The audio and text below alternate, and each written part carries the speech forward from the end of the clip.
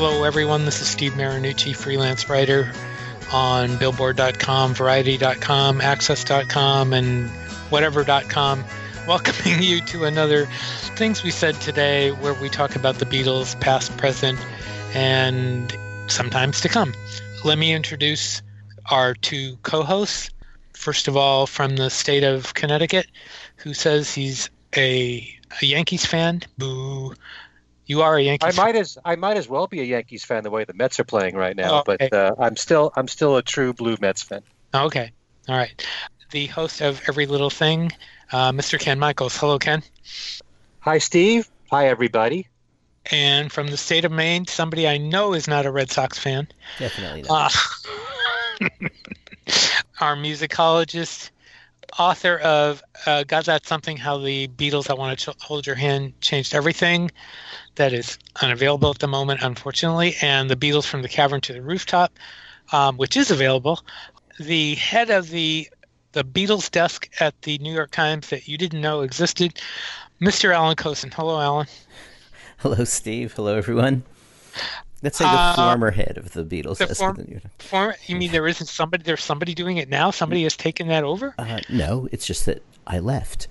Oh, okay, that's right. It's the mythological Beatles desk at the New York Times. Anyway, we're going to run through our usual spate of Beatles news first before we get to our topic of the evening, which will be the Red and the Blue albums. We're going to talk about those tonight. First of all, we have a sad piece of news, the passing of Roy Young, whose name is probably not familiar to everyone, but who played with the Beatles in Hamburg.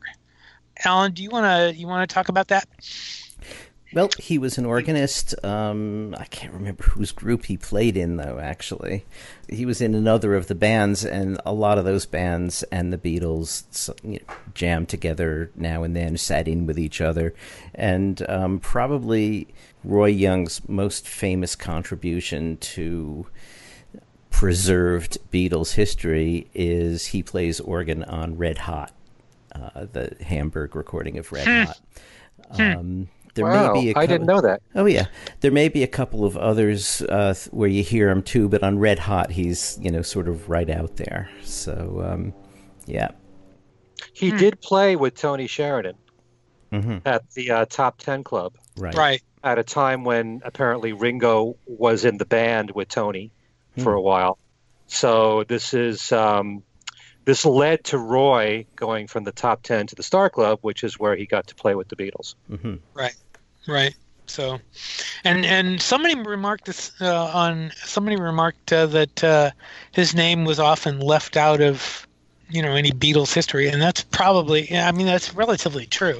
He's really not that well known. That's too bad. He never really got the credit.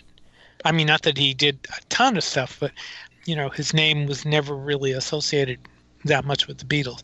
But one story I saw said that Young was offered a place in the Beatles, and he turned it down because he had that contract with Star Club. And then he went on to play with Cliff Bennett and the Rebel Rousers. Right.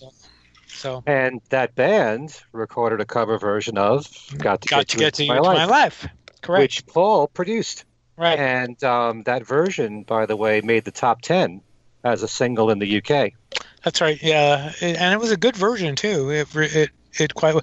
And he also, Mr. Cosin, recorded the song Baby You're Good For Me, written by Andrew Lloyd Webber and Tim Rice for the Albert Finney film Gumshoe. Well, he might as well have joined the Red Sox, for God's sake. I mean... That was to give him credibility. I'm sorry, I'm cracking up. I'm sorry. From Red Hot to the Red Sox via Andrew Lloyd Webber. Okay. Now, there's an article that I believe you might have shared on Facebook, Steve, from The Independent, right, where it says that Roy Young played the piano on Sweet Georgia Brown and Swanee River. I know that Swanee River is not with the Beatles, the Tony Sheridan recording, but it could be that he's on the Beatles recording with Sweet Georgia Brown on piano. There's two versions, as I recall. Alan, tell me, or somebody correct me. Aren't there two versions of Swanee River, one with and one without? If there's one with the Beatles, one doesn't exist anymore. Okay, because I thought there was one. There were two of them on the Bear Family set. I don't have that handy in front of me. It's in the other room, but I could have sworn there were two on that set, but maybe I'm wrong. Well, there were two versions where the later one reflected the Beatles' popularity with Tony singing about them. So the vocals were different. Sweet Georgia Brown. Yeah. Yeah. So. No, but I'm talking about Swanee River. We're talking about Swanee River. Oh, okay. Swanee River, I'm pretty sure the Beatles never played on. Okay. All right. This is what we're trying to dig this stuff up out of our heads. Anyway, the next piece of news is it's been the Harrison family, the Harrison estate has been very quiet for a while, and on April 27th they announced that they were starting a new record label, Harris Songs, with one R, which that's weird. But it's going to be devoted entirely to Harrison's archive of Indian classical and world music, along with his collaborations. Now, which is really, they put out the box set Collaborations several years ago, which apparently is out of print. But one of the CDs in that box set is Chants of India. But the first two releases on Harris Songs will be Chants of India, which of course George promoted with John Fugelsang, George and Ravi in that VH1 appearance, which turned out to be George's last TV appearance. And they're also going to put out or reissue Ravi Shankar and Ali Akbar Khan live in concert 1972. Unfortunately, not on CD, which is kind of a shame. But that doesn't necessarily mean there won't be something down the line. So yeah, right now it's strictly a digital release. Right.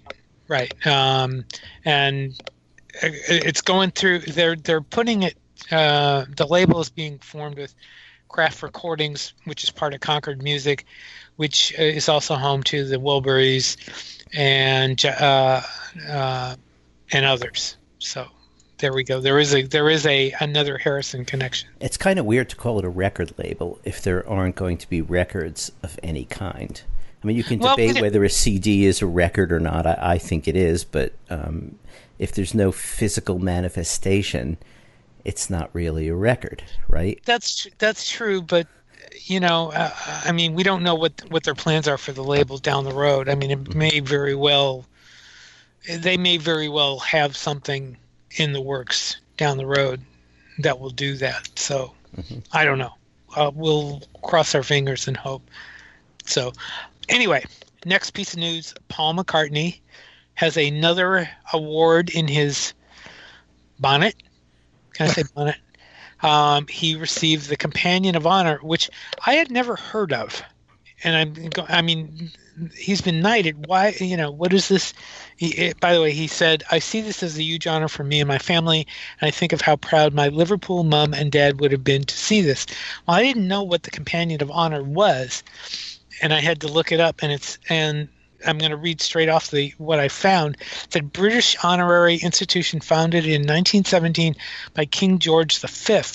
The only rank is that of companion, awarded to men and women who have rendered conspicuous national service, especially in the advancement of culture. And of course, he got it from music. It said membership of the order is limited to 65, although foreigners can become honorary companions. So, and it says the prime ministers of Commonwealth countries are allowed to make nominations to the order. Inductions don't confer any additional title. He's already Sir Paul McCartney, and what's better than that? But what I've found here is it says companions are entitled to add CH after their name. So now he's Sir Paul McCartney CH. It says the order's badge is a gold medallion suspended from a carmine ribbon surmounted by a crown. It depicts an armored knight mounted on a horse and an oak tree from which hangs a shield of the royal arms. The blue enameled border of the medallion bears the motto, in action faithful and in honor clear. Okay. Those Brits are so cute. We have some British people listening to us, Alan. Yes, I know. I send all the nasty letters, so I figured I'd give them a new opportunity. And okay. Okay. And finally, we're just going to mention this very briefly. There was a story in Broadway World about a musical called Dear John, Why Yoko that sounds very anti-Yoko, but it's actually not. It says it's a musical portrayal of the tempestuous and inspiring love and life shared between Yoko Ono and John Lennon. Inspired by Yoko Ono's extraordinary life and her forward-thinking art, combined with the musical inspiration of Broadway hits a la Miss Saigon, Les Mis, there's Andrew Lloyd Webber again, Jesus Christ Superstar, there he is again. Andrew Lloyd Webber was not Les Mis. Oh, wasn't he? I'm sorry. No. Jesus Christ Superstar was, though. Yeah. Right? Right. Mm-hmm. Okay. Rent and Dreamgirls. So all those great musicals. Oh, God. Andrew Lloyd Webber figures into everything in the Beatles story. He's everywhere. Andrew Lloyd Webber is everywhere. We're not going He is. Alan. As he should be. Yeah. Highest rated TV special a few weeks ago for Easter. Jesus Christ Superstar. Still haven't watched that. Still havenn't watched that whole thing yet. It's sitting on my DVR. I still never intend to watch anything. I didn't think. I did have. Well, never mind. Let's not go into that. We won't go off on that. I know you said finally before, but we should at least mention that there are unconfirmed reports. Oh, thank you. According to Beatlefan. According to Beatlefan. And there are. We should say there are other sources too. Being the journalist I am, there are Beatlefan reported it, but so have others. That first two Wings albums that we are aware of, are saying that the. Go ahead, Ken. Wildlife and Red Rose Speedway, the first two Wings albums, are slated for the next release as part of the McCartney Archive series of remastered albums scheduled for release this fall. And according to what I had read on Facebook, there's supposed to be an announcement expected in the next month or so on the release of Paul's new studio album. And it's also likely that we'll be hearing more concert dates coming from Paul, in addition to the announcement last week, which we didn't mention yet, about Paul headlining the Austin City Limits Festival in October. Which makes the idea that there are more American shows fairly likely. I wouldn't say definitely likely, but I would say fairly likely. So he's always been generous when it comes to the U.S. Mm-hmm. It'll be interesting to see how the announcements of the new album and the remasters stack. In other words, where they fall, because he's not going to want to have one on top of the other. So, probably not. No. And if the White Album is remastered, as we think it will be, which I would think would probably be coming out in November on the 50th anniversary, he probably wouldn't want any of those releases to be too close to that. Right. Right. So we will. Yeah. I mean, we will see. We will see. We will see. Anyway. And another thing that you forgot about one of George's guitars about to be auctioned. Damn. That's right too. There's so much to talk about. George's first electric guitar is being auctioned by Julian's Auctions, and I wrote about it on Access, and I don't remember the details. I have them. You have them? Thank you. Yes. Thank you, sir. Well, he first got the guitar, it says, in a trade with Roy Ennis, who was a member of the Swinging Blue Jeans. And in 1966, with the Beatles' names inscribed on it, believed to have been written by Neil Aspinall, it was donated to a contest and won by a German band. You're reading that right off my story, you know. Well, you write so well that I don't want to rewrite it. Thank you. So if you have the article there, why don't you read the rest of it? I do have the article. I have it right in front of me, actually. This is going to be fun. The guitar was owned by the group singer and guitarist Frank Dostal until his death in 2017, and his widow is the one that is selling it. And Julian says it's worth between $200,000 and $300,000. And they used a quote from Andy Babiak, the author of Beatles Gear, says George considered the Hofner as one of his favorite guitars, which was the third guitar he ever owned. It is one of the most historically important guitars as it marks the chapter in music history when the Beatles transitioned to a rock and roll band playing electric guitars. And he used it from the starting in the Quarrymen days, so it definitely is historic. And it's part of their Music Icons auction, which includes a whole bunch of stuff, including a 1963 Beatles set list, which I did not look up, but that would be interesting too to see that. But anywho, okay. By the way, this is going to be at the Hard Rock Cafe. Yes, it is. New York City on May the 19th for anyone that's interested. And you could go, Ken. And there's one more thing. Whoa. Yes. George Martin's Air Studios are up for sale. Aha. I've been there. It's a beautiful place. It's in like an old church that they've converted it into recording studios. It's got 3 studios. He's had several studios over the years, including the one in Montserrat. We know it was devastated by a hurricane. But this one is Air Lyndhurst. It's in Hampstead, part of London. And I went to interview him there in '95, just before the anthology, and got to look around a little. And it really is a gorgeous studio. The largest of the rooms, which I guess is their Studio 1, is, orchestra size, and a lot of film soundtracks are recorded there. And, I don't know what will become of it, given that recording studios, like record companies and records themselves, are sort of under a lot of financial pressure these days. But, there's supposed to be like $4 million worth of just equipment in the studio. So, so if we all want to chip in, I think it would be cool to have, ultimate. We could take up a collection with our listeners. We could do that. Maybe we could just own the whole thing. Yeah. Well, we could use a new studio to do this show. Definitely. There. It's so confining. To work the way that we're doing. Our listeners should help us out, I think. I can just see them all going, yes! This is like Soupy Sales here. Really? I saw Alan, that show. Yeah, so did I many times. I saw the one where he said to go into your father's wallet and take the green stuff, and I did not see that one. I saw many others though. But we're not saying that, okay? No. Do you happen to know what albums might have been recorded there? Not offhand, but I know that U2 and Coldplay, McCartney's recorded there. I think he's recorded in that one.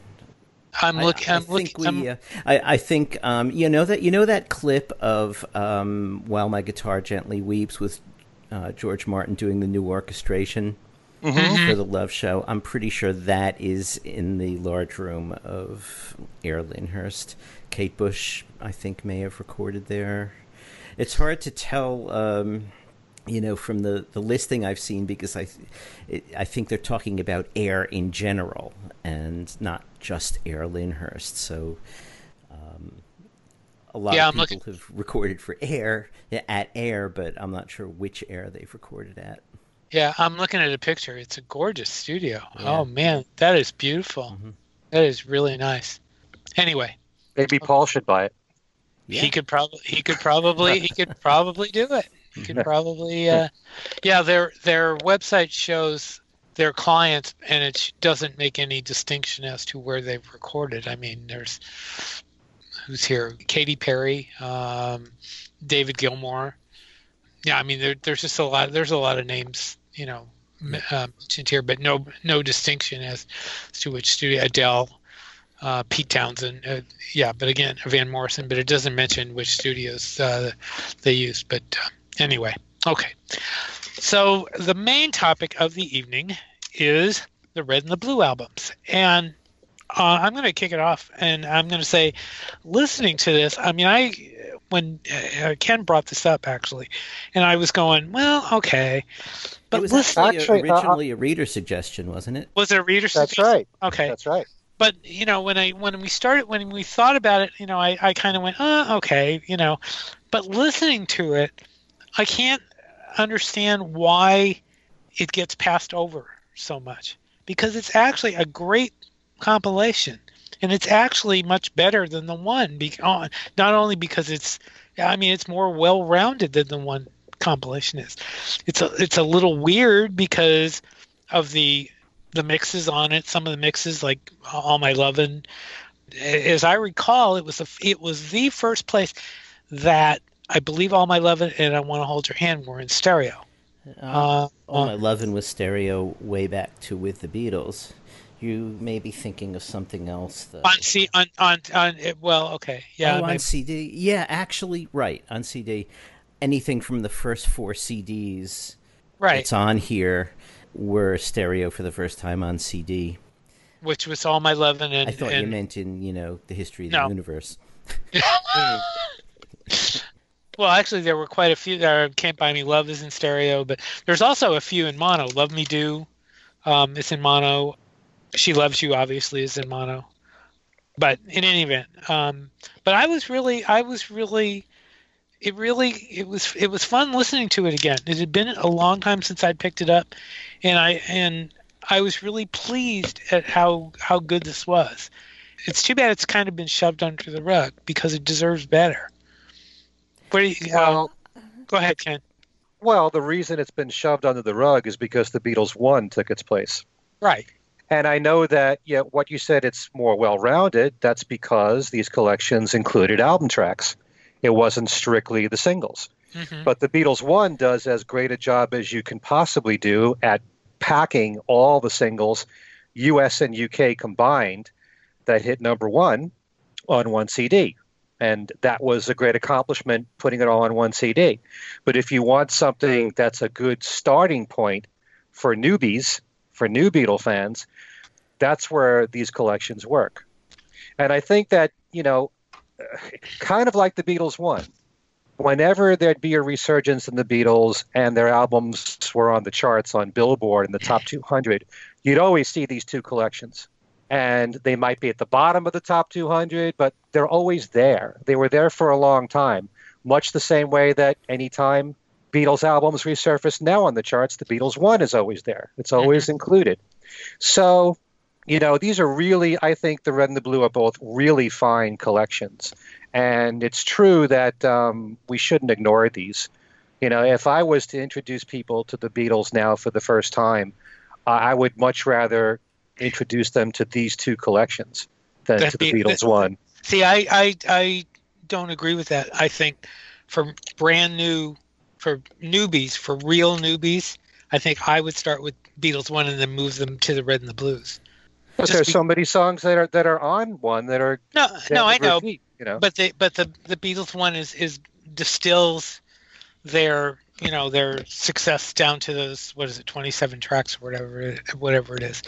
But Alan, what do you? Well, see, I would give them the 2009 boxed set with all of the albums in it, because that's. I don't really think these albums are overlooked. A lot of people, when asked people who, unlike us, don't spend all their time following the Beatles. A lot of people, when asked, will say, what's your favorite Beatles album? They'll say the Red and the Blue, and as if they're really albums. And I can kind of understand that if you are not so fascinated with the Beatles that you have to have every track. This set, obviously it's going to be more well-rounded than 1, because the Red album has 26 tracks on it and the Blue album has 28 tracks on it, and that's an awful lot more tracks than is on 1. And as Ken said, it has some album tracks, so it gives you a really good summary. All the big hits are there, and a number of things that weren't released on singles are there. Some things were, I think, released on singles subsequently to this, actually. And there's a lot of B-sides, too. Yeah, there are a lot of beats. I mean, the blue one starts with Strawberry Fields and Penny Lane, and so yeah, and it's a combination of the British singles and American singles. I think 8 Days a Week is here, and certain things that were singles here that weren't singles in Britain. Because I went through and I noted the tracks that did not make Beatles one, and there were some pretty significant omissions. Well, yeah, but look at how many tracks. I mean, right. Beatles one has what, 20? Right, 27. 27? Oh, I know. I get your point. I'm saying they left off "Please Please Me." Yeah, that was stupid. Well, they left off "All My Lovin'." The purpose of this was to put all number ones on there. No, I know. So, I understand that. There were lots of hits the Beatles had that didn't make number one, that they just wanted to put the chart toppers on there. Well, what I'm saying is that the Red Album and the Blue Album have some important tracks that, I mean, I understand their concept, but there are some real bad omissions on Beatles 1. And everybody, I mean, the Beatles 1 has been, basically the standard, for Beatles compilations, and it really shouldn't be. No, I don't agree with that at all. If the purpose is to have just number ones, the only thing you can debate is Please Please Me. Mm-hmm. Because the reason why Please Please Me wasn't on there is because they had 4 different charts going on in England at the same time, and it went by, I think, it had to be unanimous that a song had to be number one on all 4 of those charts to make it to be considered a number one. And Please Please Me didn't make it on one of those charts. And so, yeah, I certainly think Please Please Me deserved it. In fact, you always heard the Beatles mention their first number one, Please Please Me, on the Beatles' Christmas message. But it wasn't number one on all those charts. Neither was Let Me Do. But Love Me Do was number one here. Okay. Well, then that doesn't hold up with the argument that Strawberry Fields Forever isn't on Beatles 1. Because Penny Lane was the number one hit here, and the flip side, Strawberry Fields, went to number 8. Whereas in the UK, the single itself didn't make number one. There was a big deal about that. That was the first single that didn't make number one in quite some time for the Beatles. So Penny Lane, at the time here in America, both sides of the single charted separately up until the time of Come Together and Something, when things changed. I get that. I'm just saying, by the omissions of that song and Please Please Me, I mean, it just points up the weakness of Beatles 1. That's my point. So and the other interesting thing is, another interesting thing is the fact that when they put it out on CD, they used the vinyl ordering for the CDs, which was kind of dumb to make 2 CDs for the Red Album when they didn't need it. So I remember, at the same time, since you were talking about the Beatles 1, there were songs like the Ballad of John and Yoko, which didn't make number one here, but made number one in the UK, and that made it. So you have the benefit of having the Ballad of John and Yoko on there, despite the fact that it didn't make number one here. Mm-hmm. Mm-hmm. Well, that means they were inconsistent then. So. Well, I tend to look at things more positively. If you're going strictly by number ones, whichever made number one on either here or in the UK, it's on there. That's what that CD is supposed to represent. And by the same token, Day Tripper, which was a double-sided hit here in America, we can work it out, went to number one. Day Tripper didn't. But Day Tripper was a double-sided hit in the UK, which went to number one, and that's why Day Tripper's on there. Mm-hmm. So you do have the benefit of songs that were hits there, bigger hits there, that weren't number ones here. Please all, please none.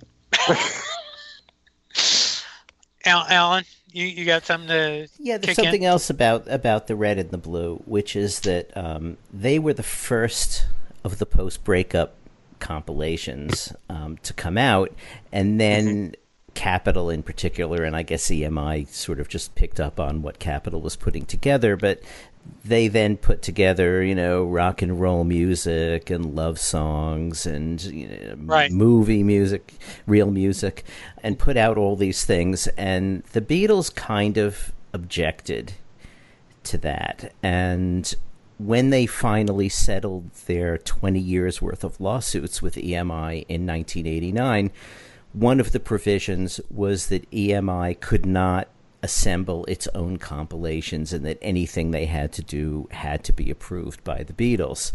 The exception that they allowed was the Red and the Blue albums. They allowed, even in 1989, I'm not sure when they finally came out on CD, it looks like 93. So that was like 4 years later. But even in 89, they were saying that the Red and Blue albums will come out. And they were the only just sort of general compilations that they allowed at the time. So that's saying something, I think they recognized that if you want an overview of their music, not a thematic thing like let's just get the number ones or whatever, that the Red and the Blue really did serve a purpose. And then they also have remastered them, since the first CD issue. So I think that speaks in their favor, too. I mean, as you guys know, I'm not a big compilation fan. But that's just because I have all the stuff. I don't really need a compilation. I can make my own playlist. I can make my own mixtape, whatever it is. But, I mean, I have these, and I have the remasters, and I have the vinyl from several countries. So, it's they really are good sets. I mean, if, And yeah, and I think that like I say, a lot of people say that they're their favorites. A lot of people say that they were introduced to the Beatles through these sets. So, there's that. One thing that could always be debatable is, for most people, greatest hits albums and compilations are important. A lot of people buy only those and don't buy the individual albums from certain artists. But if you're going to eventually get deeper into an artist's catalog, a lot of fans start off with greatest hits albums. And prior to the Red and the Blue, we only had a collection of Beatle oldies in the UK. Mm-hmm. And here in America, we had the Hey Jude compilation. Mm-hmm. But those really weren't complete in any way. They were really just sort of catch-alls for things that hadn't been on albums in both cases. Right. Mm-hmm.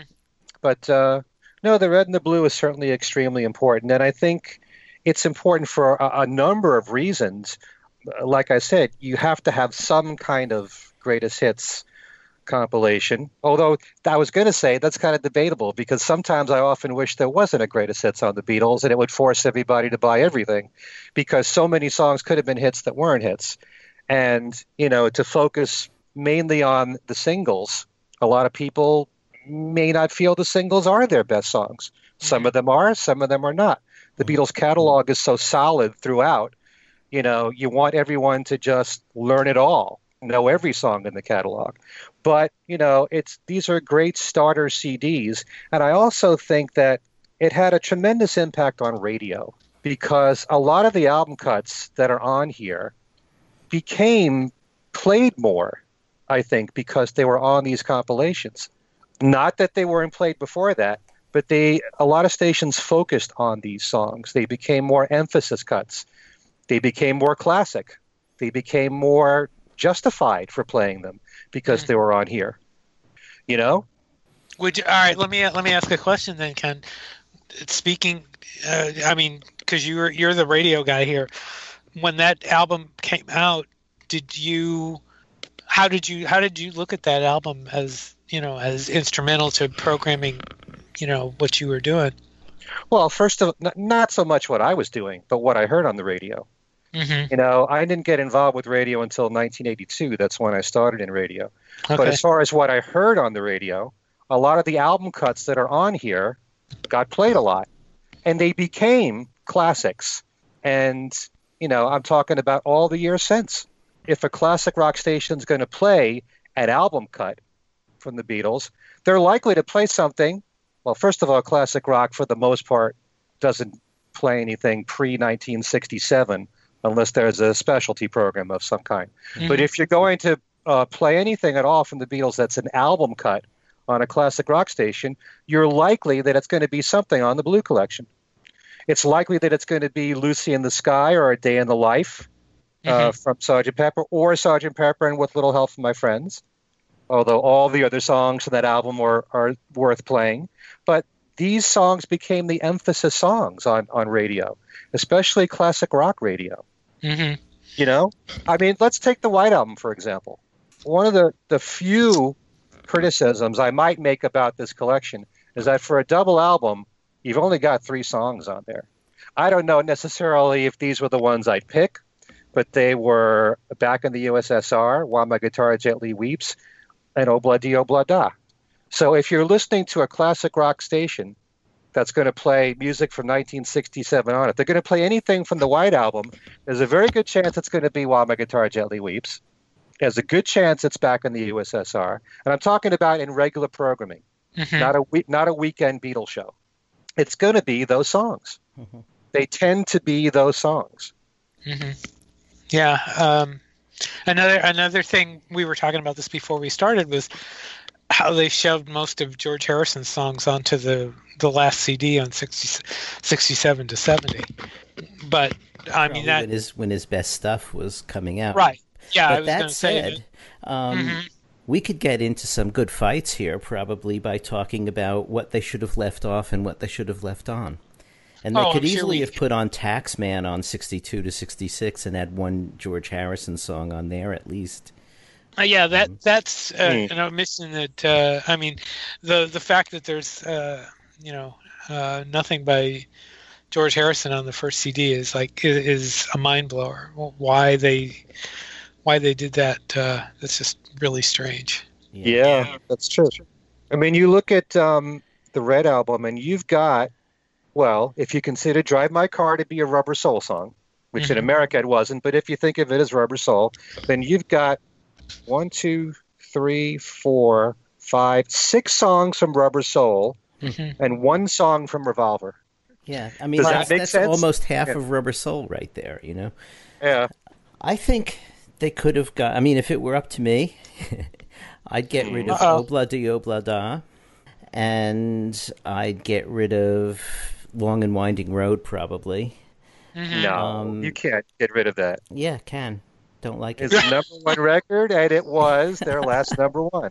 Yeah. So what? It's their swan song. Yeah, I mean, this wasn't. Well, you got it on the one album, but right. I would have. But we didn't know there would be a 1 album back then. Okay. And if you've got "Love Me Do" on here, their first single, you should have their last single. Well, okay. I think actually, if you're going to have "Long and Winding Road" on there, you should have "Long and Winding Road" from what also wasn't out at the time, which is "Let It Be Naked," because that's much more bearable. That's you. Yeah, of course it is. It's me talking. I like all the versions. We know you do. But I would put on Rain. I would put on The Inner Light or something more of George's, and I really like The Inner Light, and it doesn't get played a lot, and I would put that in there somewhere. I guess right next to Lady Madonna. And what else? I would also, if redoing it now, I would use one of the versions of Across the Universe from either Let It Be Naked or Anthology 3. Also get rid of the sort of slowed down, horrible sounding Spectre version. And because those 2 other versions, without all the overdubs and with the Indian instruments more pronounced, those are just exquisite, and I think that the song would benefit greatly from being heard in a better version than it's usually heard in. But you got to put yourself, in 1973 times. Right. And those versions didn't come out then. I mean, there's a bunch of. I mean, you can go through the list and come up with. I mean, Do You Want to Know a Secret would have been a great song to put on there, although it wasn't as in the forefront as some of the other songs on there. There's quite a few. I mean, you could go through the list and come up with. I mean, we were talking about "Gotta Get You Into My Life" earlier. I mean, that would have been a good one too. I mean, we can nitpick on that a lot. And I mean, what playlist is there of the what Beatles playlist is there that somebody, or a list period, of Beatles songs that somebody doesn't say no, let's put that. I mean, there's all sorts of things we could have done with this. I mean, I pretty much they pretty much hit the mark as far as that goes. Sometimes when I see that "And I Love Her" is on here, I always, when I think of "And I Love Her," I think of "If I Fell," because they're part of the same single in America, and they were the two great ballads from A Hard Day's Night. Mm-hmm. But "If I Fell" is not on here. So, I mean, this is not a perfect collection, but it's still a very good collection. Right. I Saw Her Standing There. It's another one that, that's Mr. Cozen. This is why I would give people the 2009 boxed set. It's all there. Another thing we should mention is the cover photos, which are really actually cool retro. Well, in the case of the 67 to 70, they went back to the original site and did stood in the same spots. That building, by the way, is gone now. Right. It's long gone. But I mean, that's really cool that they did that. Yeah, that was originally going to be the cover for the Get Back album. Right. That photo shoot. And I think the one on the Red album is not the same one as Please Please Me. I think it's an outtake from that same bunch of sessions. Mm-hmm. Or that same session, that same photo session. Mm-hmm. But yeah, it's a great idea to have those two like that. Yeah. I'm glad they used that picture, the later picture. It's too bad they never put out the Get Back album. I think that was a big mistake. But my thinking, Ken, we disagree on that one. But that's another show. Really? That's definitely another show. I'm writing that down. I want to ask the two of you, considering the fact that the White Album was a double album, how many songs do you think would have been fair to put on this collection, since there were only 3? I can't see more than 3 or 4. Really? Yeah, because you had a lot of other songs competing against it. I mean, there's so many songs. I mean, I gave you names of a couple, and Alan said, I mean, you could have been very, you could have been very arbitrary as far as what you were going to put on this thing, and they did what they did, and for the most part, I think they made some good choices, but personal opinion, there are things. Rock and roll music is another one. So, there's. They made sure all the songs on here were originals. There's no covers. True, and that's a good point too. That they didn't use any, covers, but that didn't mean that they couldn't have. They didn't. But I guess probably that was part of the. I didn't even realize that they didn't use any covers. But unless you want to count the little introduction to "All You Need Is Love," is it? But. And the Indian intro to Help. I mean, the James Bond intro to Help. Right. Yeah, but Ken has a point. I mean, if you have 6 songs from Rubber Soul, and the double album had 30 tracks on it, 3 isn't a great representation. So. I love the song, don't get me wrong, but I would have taken Girl off. Mm-hmm. It's a great song. Mm-hmm. But you've already got enough from Rubber Soul on here. Right. And there could have been a few more from Revolver, like you said. If you've got a great love song like In My Life or Michelle, what's wrong with having Here, There, and Everywhere in there? Right. Oh, really? Yeah, absolutely. Yeah, no, I mean, there's no question that you could have made choices, and actually that's a good question to throw out to our listeners, that if you have an alternate track listing for either of the albums or both of them together, we'd love to see what you do. So you can send them to the Things We Said Today radio show at gmail.com, and we'll have a look at them, and who knows, maybe we'll mention you. But in terms of Revolver as well, that would go on the 62 to 66 set, which is really a single CD's worth of music. Right. So there's plenty of flex room there. Mm-hmm. So. Yeah, in fact, that was one of the big, like I think I said earlier, that was one of the big criticisms of the CD, that they had plenty of room they didn't need to make it 2 CDs, and people were complaining about the fact that they were, it was basically a money grabber to do that. And, you can take that, you can disagree with that or not, but I mean, the fact is that they could have fit the whole album on 1 CD. So, yeah, I should correct myself here. I said there's 1 song from Revolver. There's 2. So 2, that's true. But there are no songs from Yellow Submarine except for Yellow Submarine, which isn't really from Yellow Submarine. You know what I mean? Right. I could have gone with Hey Bulldog on this. Mm-hmm. Yeah, I was looking down the list, and I thought about that too. So, see, on the one hand, I love the fact that Old Brown Shoe is part of this, because I think it's a great B-side. And in a way, it kind of justifies, as far as the White Album is concerned, if I had to pick between Old Brown Shoe or Piggy's Long, Long, Long and Savoy Truffle, I'd go with Old Brown Shoe. As far as an outstanding track. I love the other ones, but I think Brown Shoe works better. Right.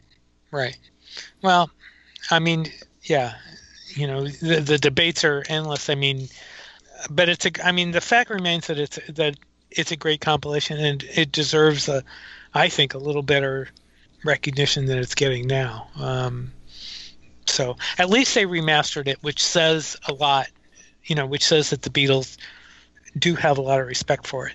They haven't remastered Rock and Roll Music, Love Songs, the film compilation. They haven't done that either, and probably never will. But they prohibited that basically.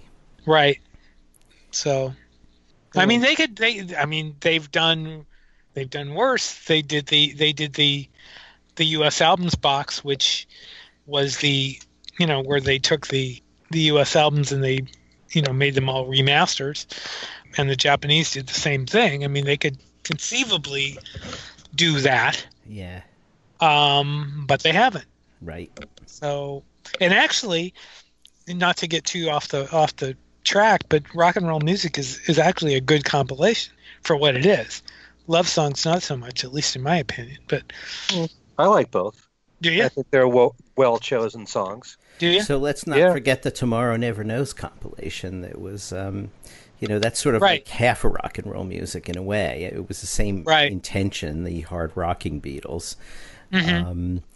And in most cases, that was a download-only album, although they did press up, some 12-inch vinyl. I have a 12-inch vinyl of that record. Yeah. But, really? Yeah. Yeah. I didn't know that came out. Yes, it did. Yes, it I did. think it came out as promo only. I'm not sure you could buy it.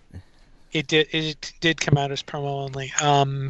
They did not. I don't recall seeing any CDs of that. Do you, Alan? No, I didn't. Yeah. Yep. So. I got one more question. Go ahead. Do you think that Sgt. Pepper was well represented on the Blue set?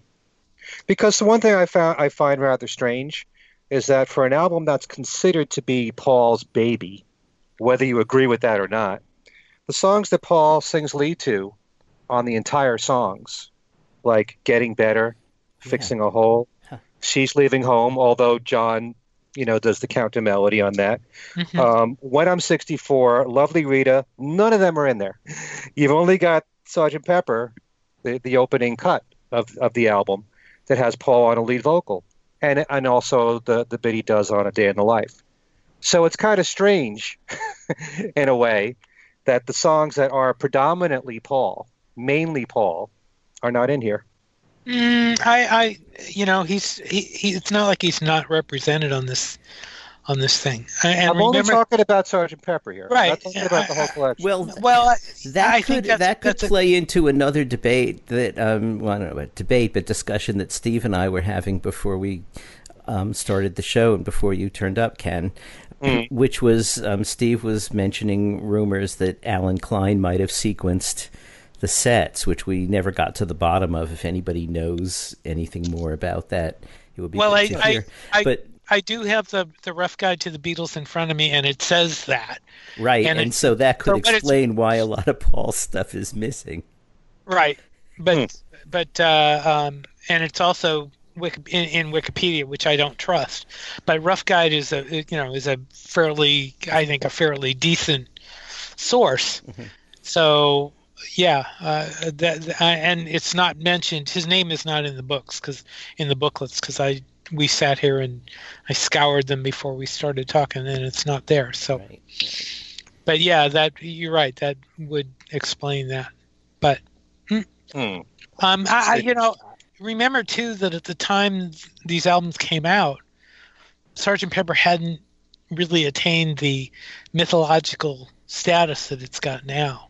At least I don't think so. I mean, it's no. I think I mean, that's not to say it wasn't always celebrated, but I think between then and now, I think it's gained a lot more. Don't you? No. I don't know. It's hard for me to imagine in 1973 what people were thinking about. You know, I always remember hearing throughout most of my teenage years onward that Sgt. Pepper was the greatest rock album of all time and the most important one. It was always number one on every single list. So that's the memory that sticks with me about Sgt. Pepper. Well, I agree with that. I'm not saying it's. I mean, it wasn't. Not that it wasn't celebrated. It was. And it was. I mean, I remember one time listening to Dan Ingram on WABC freaking out while he was playing Strawberry Fields Forever. Not. I mean, obviously it's not on the album, but I remember he was questioning the whole idea of, what are the Beatles doing? This is a different Beatles, which is kind of weird. But but I mean, again, what I'm saying is, back in '73, while Sgt. Pepper was only a few years old. Right.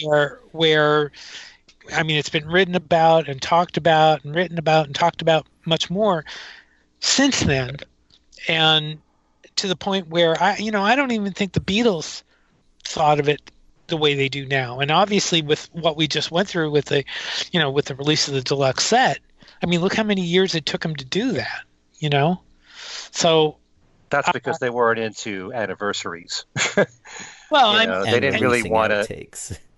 Well, I mean, and how many? I mean, let's not get into that again because we did talk about that and how they resisted it, but it's all part of that. I mean, Pepper is a lot more celebrated. It's a lot more well known than it was back in '73. I would stand on that. I mean, Alan, you can disagree with that, but I would. Yeah, I disagree. I think in '73, I think in '68, it was already considered the best thing that they'd ever done. There was a lot of debate about whether the White Album is as good as Pepper or not as good as Pepper, and then everything after that, everything was being held up to Pepper.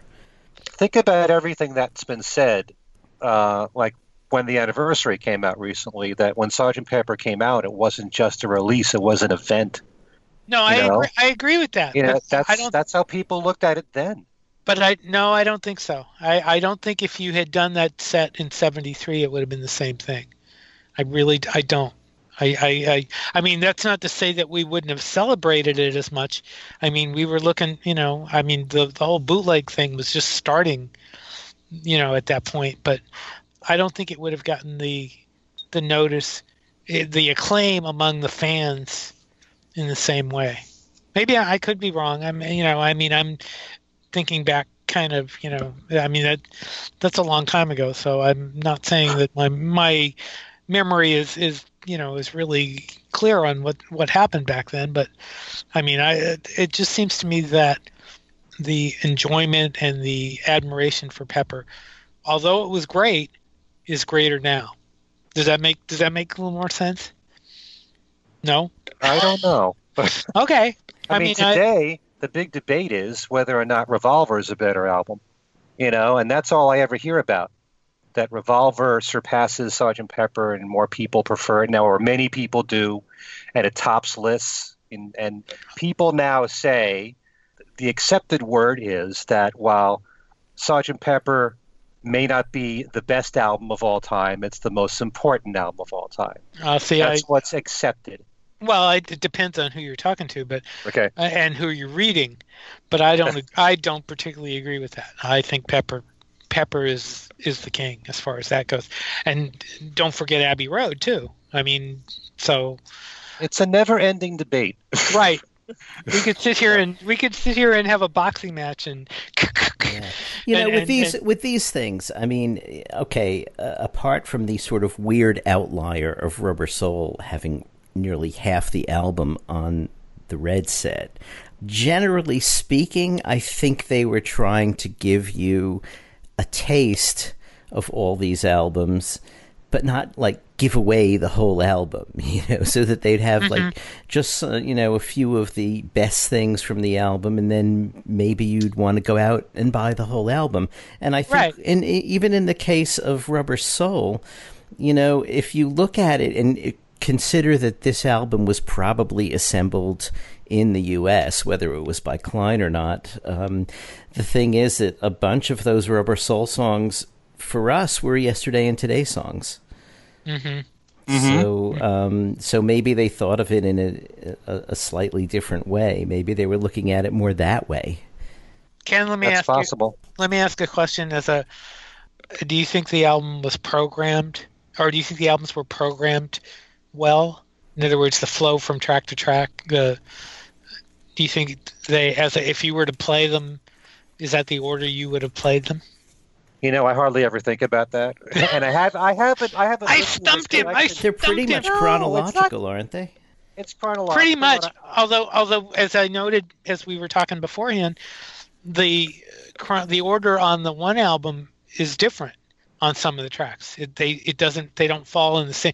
In other words, the one tracks were not plucked from that CD and in that same order, which is really kind of weird.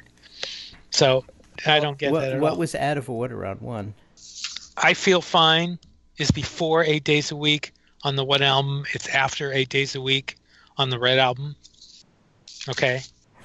Yesterday is after Help on the one. It's before Help on the Red. We're trying to do this in Day Tripper is before We Can Work It Out on the one. It's after on the Red. I mean, those are the weird things. What difference does it make? I mean, if it's a single if it's a double-sided single, they both came out at the same time. Okay, so it doesn't matter which one was first on one release and which one was first on the other. My question was, as programming it, segueing the tracks one into the other. I think in the case of like Yesterday and Help, you've got Yesterday ending CD 1 here and Help beginning CD 2. And since they're opening Help with the James Bond thing, I think that pretty much had to be the opener of the CD. So even though, Yesterday you would normally put after Help if you're going like, chronologically or... because it was on side 2 of the Help album and came out as a single after Help in the U.S. But I think for programming, if you're looking at it in terms of separate CDs rather than one unified playlist, it kind of makes sense to start CD 2 with Help and maybe end CD 1 with Yesterday. It's a good track, good starting point. But let's take that into a continuous playlist. Is a continuous playlist, does that work, or does it really matter? I don't think it really matters, but I think if you're going to talk about a continuous playlist, then you have to let me put my other versions of Across the Universe. I wouldn't have done that in this context. I wouldn't have done that because at the time we hadn't heard those. So, well, probably the next time these are going to be remastered, they're going to have Giles Martin's new mixes, so we haven't heard those either. Right. which we will have to look forward to at some point, probably. Even though I haven't listened to these compilations for quite a while, I just remember that they really flowed well. Mm-hmm. That was my question. Did they flow well? And okay. Anyway. All right, so that I think that says a lot, and I think we've pretty well taken everything that we can take out of this discussion. Is there anything else you guys want to talk about as far as these things go? Not really. You think okay? I think we've reached our time limit. We'll start with Alan. Tell everybody how they can contact you. I'm easy to find on Facebook, either under Alan Kozin or Alan Kozin Remixed. Okay. Ken? My email address is everylittlething@att.net, and my website is kenmichaelsradio.com. Just want to mention that within the last couple of weeks since we did our last show, I did an interview with Zach Nilsson, one of Harry Nilsson's sons. You were expecting Starkey, weren't you? Yeah, there was a little bit of the dramatic effect there, Ken. It was like, whoa, really? Okay. But he was a lot of fun, and he talked a lot about his life with his father, and some Beatles stories are in there. And he's got a great speaking voice, too. He should do voice work. Anyway, you can find his interview on interviews page 4 of my website. It's kind of ironic because I've got Alex Orbison, Roy Orbison's son, on there, and then Zach Nilsson, Harry Nilsson's son, on there. So here comes the sons. There you go. Maybe I'll get all the Nilsson family on that page. Okay. Anyway, and of course, there's always my weekly Beatles trivia, where you can win 1 out of 9 prizes every single week just by knowing your Beatles history and Beatle music. So visit my website at kenmichaelsradio.com. Okay, and you can get to me. I have my own Facebook page. I have a Beatles news and information group, and you can get a hold of me at my personal Facebook page, which is I post music and other things. I know people have complained about me posting non-Beatles stuff, but on my personal page I do. And I also have a Beatles news and information group where I post strictly Beatles, and anybody that wants to join is welcome to. We also, as far as the show goes, we have a Things We Said Today Beatles radio show page on Facebook where we post information about the show. We have there's another Things We Said Today show about our broadcasts on fab4radio.com, and thanks to Matt at fab4radio.com for broadcasting the show on the weekends. As well as running my show. As well as running your show. Yes, that's correct. And you can email us with comments, criticisms, money, God knows what at thingswesaidtodayradioshow@gmail.com. I think that pretty well kicks it for today, guys. Any final words? I forgot to say one thing. Go ahead. This coming Saturday, which is May the 12th, I will be at Musquamacut Beach in Rhode Island, and Joey Molland of Badfinger fame will be doing a concert at 8 p.m. there, as well as Phil Solemn, who's from the band The Rembrandts, great power pop band. And I might be introducing Joey on stage. So if you're in the area, please stop by and say hello to me and enjoy that concert this Saturday night. Thank you. Okay. I think that's going to do it, folks. This has been a lot of fun, and we will be back before you know it with another weekly discussion of who knows what about the Beatles. Who knows where we'll go. Only we know, and we're not telling right now. Anyway. No, we really don't know. We really don't.